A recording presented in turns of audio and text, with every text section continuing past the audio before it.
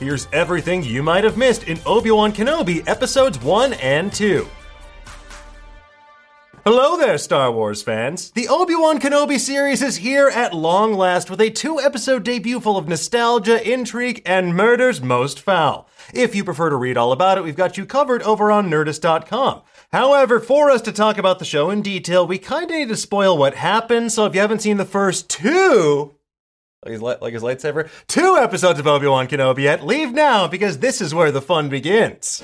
This is where the fun begins. Okay, let's get into it, shall we? So after a touching recap that made me briefly consider ordering Episode 1 Era Mountain Dew on eBay, we open on the biggest downer of all time, Order 66 in full effect at the Jedi Temple on Coruscant. Now, for those who don't know, Order 66 was the Emperor's top-secret protocol programmed into the clone troopers to have them hunt down and execute the Jedi as traitors. Newly minted Sith apprentice Anakin Skywalker led the assault on the Jedi Temple on Coruscant himself. The Jedi Minas Velti, who tries leading these younglings to safety, makes her first and last appearance. Sorry, folks, it's Order 66. What do you expect here? Now, whether the kids escape is unclear, but statistically, Grogu probably wasn't the only Jedi that made their way out of the temple that night, so I'm hoping for the best. Much darker and far likelier is that one of them is Reva. They were kidnapped by the Empire, turned into Inquisitors, and thus we have an explanation for why our villain is so obsessed with Obi-Wan. The Jedi failed her, Obi-Wan failed her, leaving her to rot in the gutter and then become this tool of the dark side. Hello. And they also had to wear those goofy Padawan helmets from Attack of the Clones. The injustice never stops. In the background of the main hall, we see statues of Jedi that appear in Revenge of the Sith. You can also find one at Galaxy's Edge in Doc Ondar's Den of Antiquities. Now, the story then shifts 10 long, grueling years into the future to sunny, miserable Tatooine. It's a bustling place full of familiar aliens like Jawas, alleyway gambling games, and even a red astromech droid that looks like R2-A3, Wedge's droid from A New Hope. Now, the Inquisitor transport scythe then lands, revealing the Grand Inquisitor, the 5th brother, and the 3rd sister, aka Reva. The Inquisitors were the Empire's elite Jedi hunters. Former Jedi themselves, these corrupted Force wielders served at the Grand Inquisitor's behest under Darth Vader's command. The Grand Inquisitor and 5th brother both appeared previously in Star Wars Rebels. The 4th sister, who we meet in Episode 2, is from the Return to Vader's Castle comics, and the 3rd sister is actually brand new for this show. As mentioned, Reva has an unhealthy fixation on Obi-Wan. She's a loose cannon, but she gets results. From kidnapping her boss's estranged daughter to sliding into the DMs of an entire planet's worth of bounty hunters, she does whatever it takes to get the job done. And she's always ready to lend a helping hand, or take one. We're led to believe the Inquisitors are hot on Obi-Wan's trail, but they're actually looking for Nari, a new Jedi hiding out on Tatooine, played by Uncle Joms and Good Time co-director Benny Safdie. Nari serves as a grim totem of how Obi-Wan's depression is crystallized to this point. This hopeful Jedi looking for help only finds a broken man who firmly believes their fight is over, and it ultimately gets Nari killed. Now, Obi-Wan isn't exactly in peak fighting form himself. He spends his days LARPing as Ben, just a regular human worker at the fish meat mine in the middle of the desert, because nothing says seafood like the Dune Sea. Now, in keeping with Star Wars lore, there's always a bigger fish, and this massive creature is apparently the source of employment and food for dozens and dozens of workers. After witnessing some casual wage theft in the workplace, Obi-Wan takes his to-go meat and rides his Eopie home. We first glimpsed these horse-like creatures in The Phantom Menace.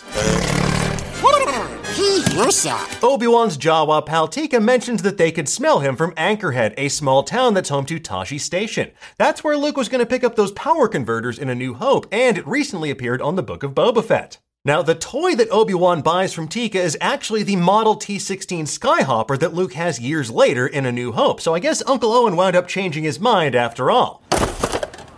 And speaking of changing minds, at night Obi-Wan has nightmares about the prequels, and hopefully that should change for Ewan McGregor after the rapturous response they received at Star Wars Celebration. Unfortunately, despite hearing Yoda say, "Your old master, how to commune with him, I will teach you." I'm sorry, guys.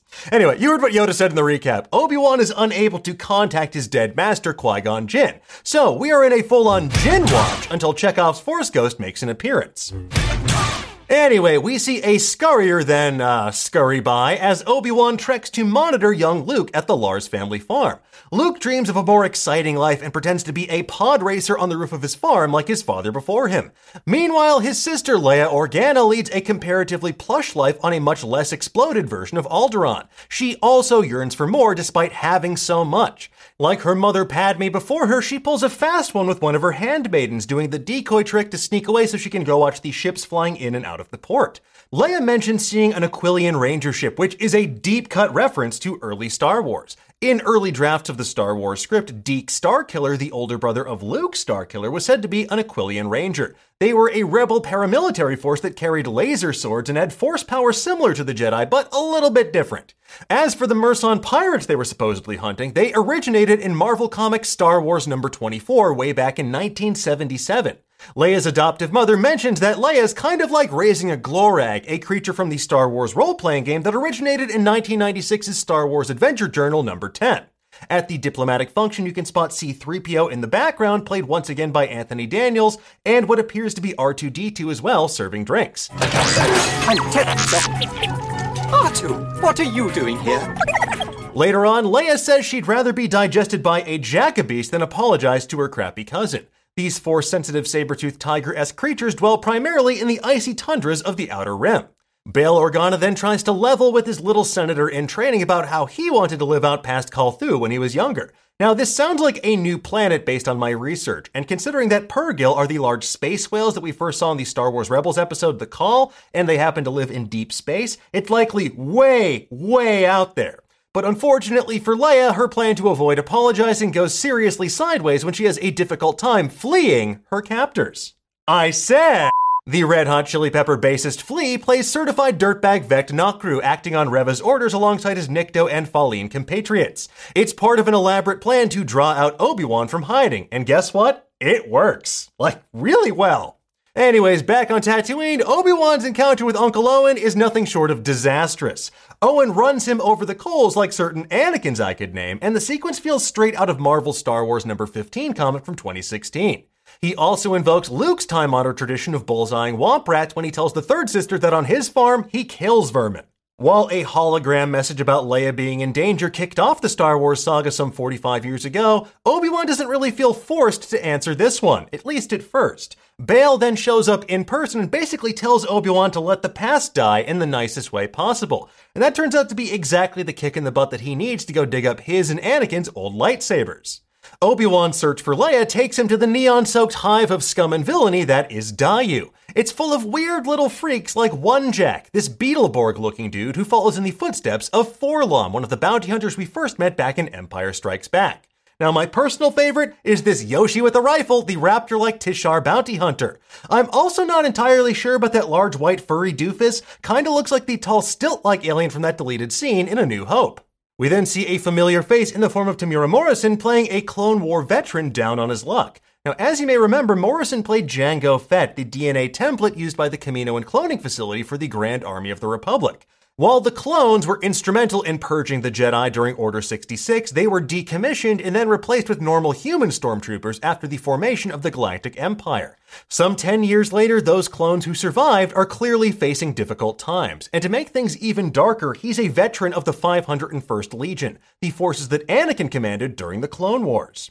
Obi-Wan then gets offered a variety of spice by someone named Tetha Grigg, Kessel Pure from the Spice Mines of Kessel, which we saw in Solo: A Star Wars Story, Glitter Stim, harvested from the webs of spice spiders, and Felucian, a type derived from the Nicillin plant grown on the jungle world of Felucia. And yes, let me head my editor Matt off at the pass with a friendly reminder to follow Spice to the source and just watch or read Dune if you haven't done so yet. The spice. It's in everything here. Next, we see why ICP was so mystified by magnets as Kumail Nanjiani's conman Haja Estri tricks people into thinking that he's actually a Jedi. He extorts a family for safe passage to Corellia, Han Solo's canonical homeworld. And as we see later, he isn't all that bad. Haja sacrifices himself to buy Obi-Wan time to smuggle Leia out to the planet Mapuzo.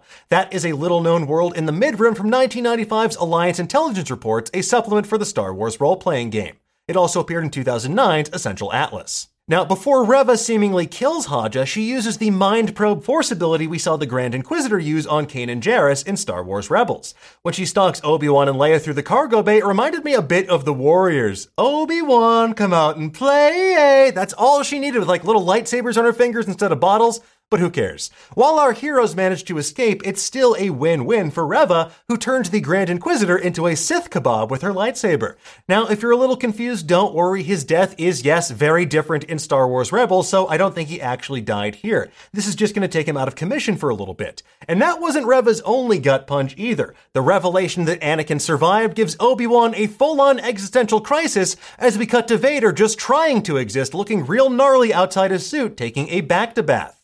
Anyway, folks, there you have it. That is everything we spotted in the first 2 episodes of Obi-Wan Kenobi. The show did a great job at setting the table for what's to come and establishing Reva as a straight-up demon on our hero's tail. And while I'm hoping the entire show won't be the Baby Leia escort quest, it's a great way to establish how Leia knew to ask for Obi-Wan's help in A New Hope, and having young Leia remind Obi-Wan of Padme adds another delightful wrinkle to their dynamic as well. If anyone asks, we're farmers from Tall and you're my daughter. Granddaughter, maybe. For now, though, folks, tell us, what did you think of the first 2 episodes? Did you spot anything that we missed? No. Because you can't. Let us know in the comments below, and for the latest and greatest in the world of pop culture, make sure you stay tuned to Nerdist.com.